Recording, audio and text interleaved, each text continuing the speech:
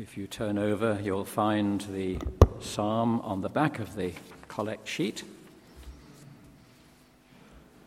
The psalm speaks of God, our helper, and I invite you to read these words with me as part of our worship this morning. I lift up my eyes to the hills. From where is my help to come? My help comes from the Lord, the maker of heaven and earth. He will not suffer your foot to stumble. He who watches over you will not sleep. Behold, he who keeps watch over Israel shall neither slumber nor sleep. The Lord himself watches over you. The Lord is your shade at your right hand, so that the sun shall not strike you by day, neither the moon by night. The Lord shall keep you from all evil. It is he who shall keep your soul. The Lord shall keep watch over your going out and your coming in from this time forth forevermore. I invite you to stand for the reading of the Gospel.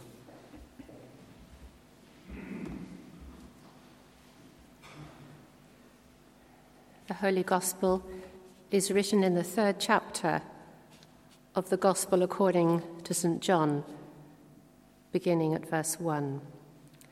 Glory be to thee, O Lord. Now there was a man of the Pharisees named Nicodemus, a member of the Jewish ruling council.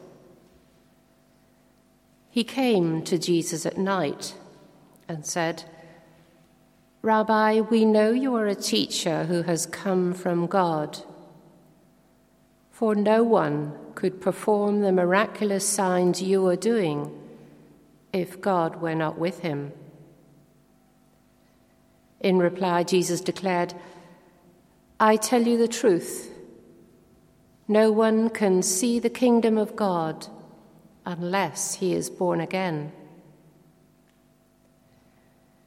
How can a man be born when he's old? Nicodemus asked. Surely he cannot enter a second time into his mother's womb to be born. Jesus answered, I tell you the truth.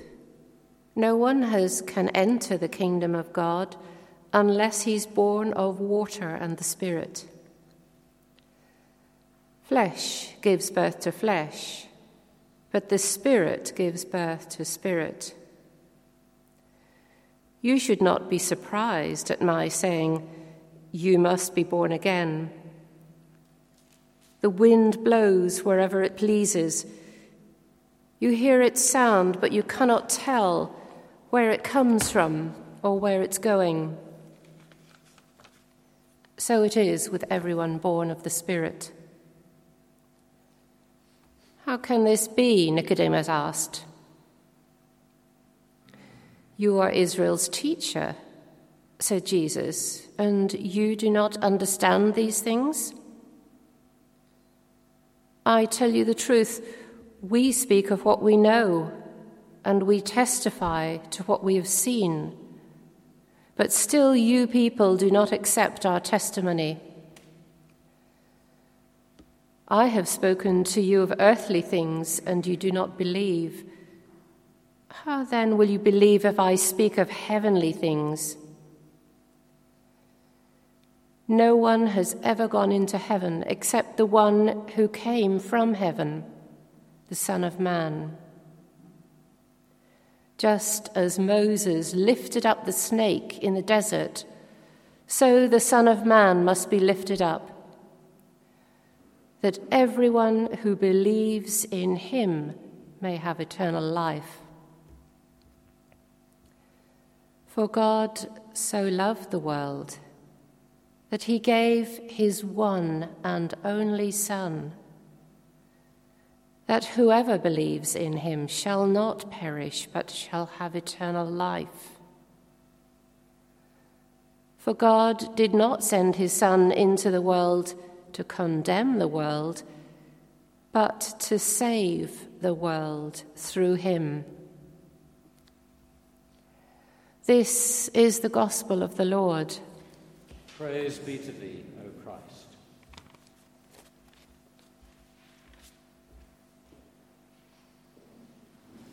And on page 6,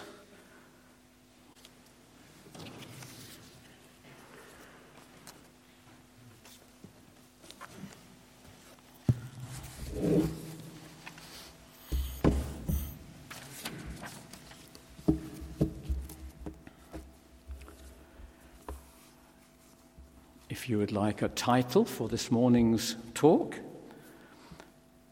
The Renewal of Life in Christ by the Wind of God's Spirit.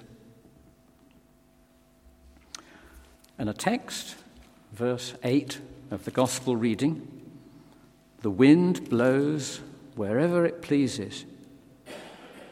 You hear its sound, but you cannot tell where it comes from or where it's going. So it is with everyone born of the Spirit. And a prayer, which is a variation on a very simple song, which I've often used as a way of thinking about what we're looking for when we come to the Scriptures. It's a prayer to the Holy Spirit.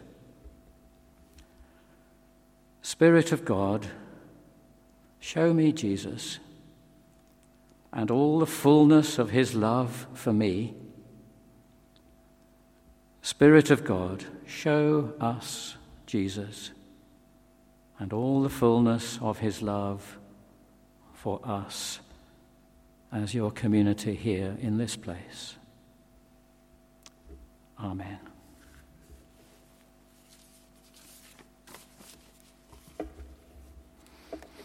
I'd like you to imagine that you are present with one of the earliest Christian communities at a time when the Bible, the Gospels, had not yet been written down. And so in a meeting, let's imagine a young man, maybe he's been a slave and is now released and is part of the Christian community. He starts telling a familiar story, a Jesus story. And those around, like yourself, you join in. You add emphasis or little details. And it's as though you're overhearing the conversation between Jesus and the other people. As a community, they retell this Jesus story until they feel again the impact of those words on themselves. And they then respond with their love and their worship and their faith. Maybe we can enter today's sermon in a similar attitude of overhearing a conversation with Jesus, between Jesus and his nighttime visitor, Nicodemus, the Jewish leader. Because Nicodemus had seen Jesus, but he did not yet want to be seen with Jesus, showing an interest in this radical rabbi. He'd seen Jesus and seen the signs that Jesus did, and these pointed clearly to God being at work. Verse 2 of our reading, Nicodemus believes this is God at work, albeit outside the official channels. So as we retell this story, we get to verse 3, as it is now in our text. And we have an important question. How do we hear verse 3? Jesus declares, I tell you the truth, no one can see the kingdom of God without being born again. How do you hear that verse? Is it, and maybe that's how I hear it until I've been thinking more recently about it, is it saying, Nicodemus, there's no hope for you. You've not had that transforming heavenly encounter, being born from above. You can't see the kingdom of God without that, you know. Verse 5, you can't enter the kingdom of God without being born again. Verse 7, this time the you is plural. You, the congregation, likewise, cannot engage with heaven without that new birth. And that may be part of what Jesus is saying to Nicodemus by way of challenge, but also, as you read the story as a whole, through the lens of verse 8, maybe there are 4 pointers in a slightly different direction. The wind blows wherever it pleases. So it is with everyone born of the Spirit. Pointer number 1, Nicodemus, have you noticed the way the wind is blowing? Jesus provokes Nicodemus to reflect, and he provokes us to reflect on the question, what is happening in our lives at the moment? And in particular, what is God doing in our lives at the moment? In my life, in the very privileged position of being in retirement. In your life, on the second Sunday of Lent, what is going on? And where is God by his Spirit blowing gently but firmly in his way? Jesus, in effect, I hear saying to Nicodemus, you've got it right, Nicodemus. God is at work in me. And his light is dawning on your nighttime darkness. You're starting out on quite a journey. Only God knows where it will end. So I'm wondering how God is stirring you as you come to worship this morning. As I wonder if Nicodemus recognized that God was stirring him in even bringing him to have an encounter with Jesus in this way. Pointer number 2. So, Nicodemus, let me give you a clue about what God is doing. 2 phrases, and we find them in verse 17 of the reading. Not condemning, but saving. So, yes, Jesus says to Nicodemus, you cannot see, you cannot enter, you must be born again. But he's not saying it to condemn, but to save. Yes, the world is organized in all sorts of ways, totally without reference to the living God. But God is reaching out a rescuing hand. God is shedding light into the darkness. God is at work and inviting your response and mine. Pointer number 3, Nicodemus, think again about your Old Testament, well, he probably doesn't say Old Testament, Hebrew scriptures. Remember the book of Numbers? The plague of snakes killing the people, and God telling Moses to make a bronze snake, put it on a pole, and those who looked up to the snake were healed. That's where the Jesus story will end too. Verse 14, as Moses lifted up the snake in the desert, so the Son of Man must be lifted up.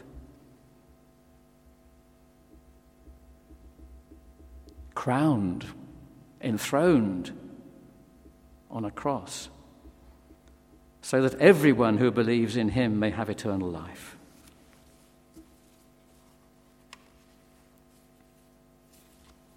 So yes, Nicodemus, you're right. Verse 4, Jesus cannot mean that by being born again or born from above, you can't go back to your mum and start again and do better. That won't work. Rebirth, or birth from above, is about recognizing the life giver who comes from above, the life giver who gave his life. And would you believe it, Nicodemus? in a few months' time, you'll be part of that story. When you and your friend Joseph carry 34 kilograms of spices with the body of Jesus and lay it gently in a tomb.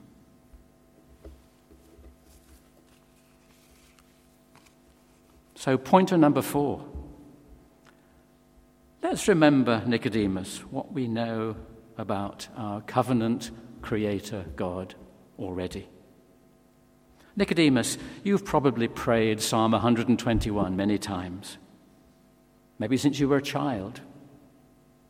Maybe even your family went up the hill from the Jordan Valley to Jerusalem, looking up to the hills, looking to God for help in the time of pilgrimage.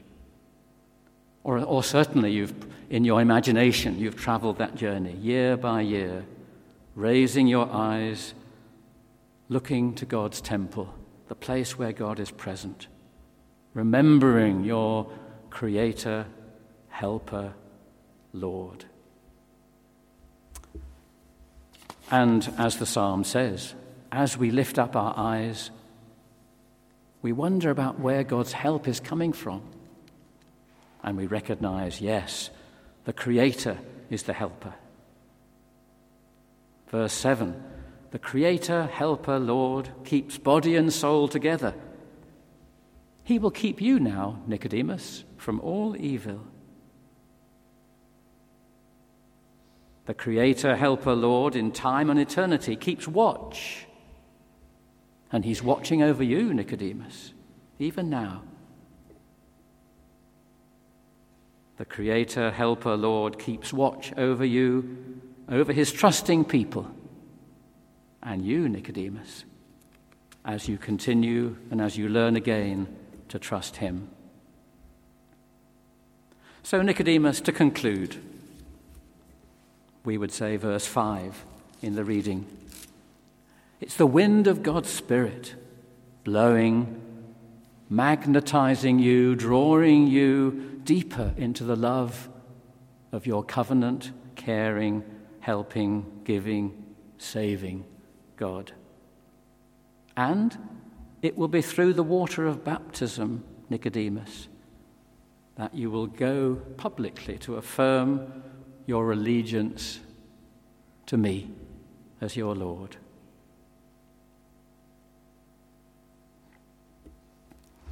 Now, as we come back from the 1st century into the 21st, we say that this was not just a one-off event in Nicodemus' life. The wind of God's Spirit really was at work, transforming him, enlarging, reshaping, changing the connection between a man of faith in the covenant God of the Old Testament, replacing the focus in the person of Jesus. And in chapter 7, verse 50, we hear Nicodemus speaking up in defense of Jesus. You don't condemn someone without giving him a fair hearing, he said. And yes, in chapter 19, verse 39, Nicodemus and Joseph of Arimathea did go to the tomb, bearing, as our footnote helpfully says, 34 kilograms of spices. So Lent for us, like for Nicodemus, can be a time for repentance and renewal, for the renewal of life in Christ Jesus by the wind of God's Spirit. If you reflect on the collect for the day speaks of the God who's in the business of showing to those who are in error the light of His truth, that we may return to the way of righteousness. That's what God does, regularly reaching out, renewing, drawing, refreshing. And as we reflect on the God who does that, we are invited to come to communion with our empty hands, to receive again what the loving, giving, and saving God in Christ wants to do for us, as we look and receive and trust and live and rejoice. And if by any chance you picked up the Lent 2020 list of scriptures to learn by heart, you'll know that number one in that list is John 3, verse 16. And if you're alert through the liturgy this morning, we come to the comfortable words when we shall again read those words of God's caring, giving love, inviting us to respond in trust and in joy. And when it comes to the intercessions, the help that we ask for ourselves, we shall also pray for others. Amen.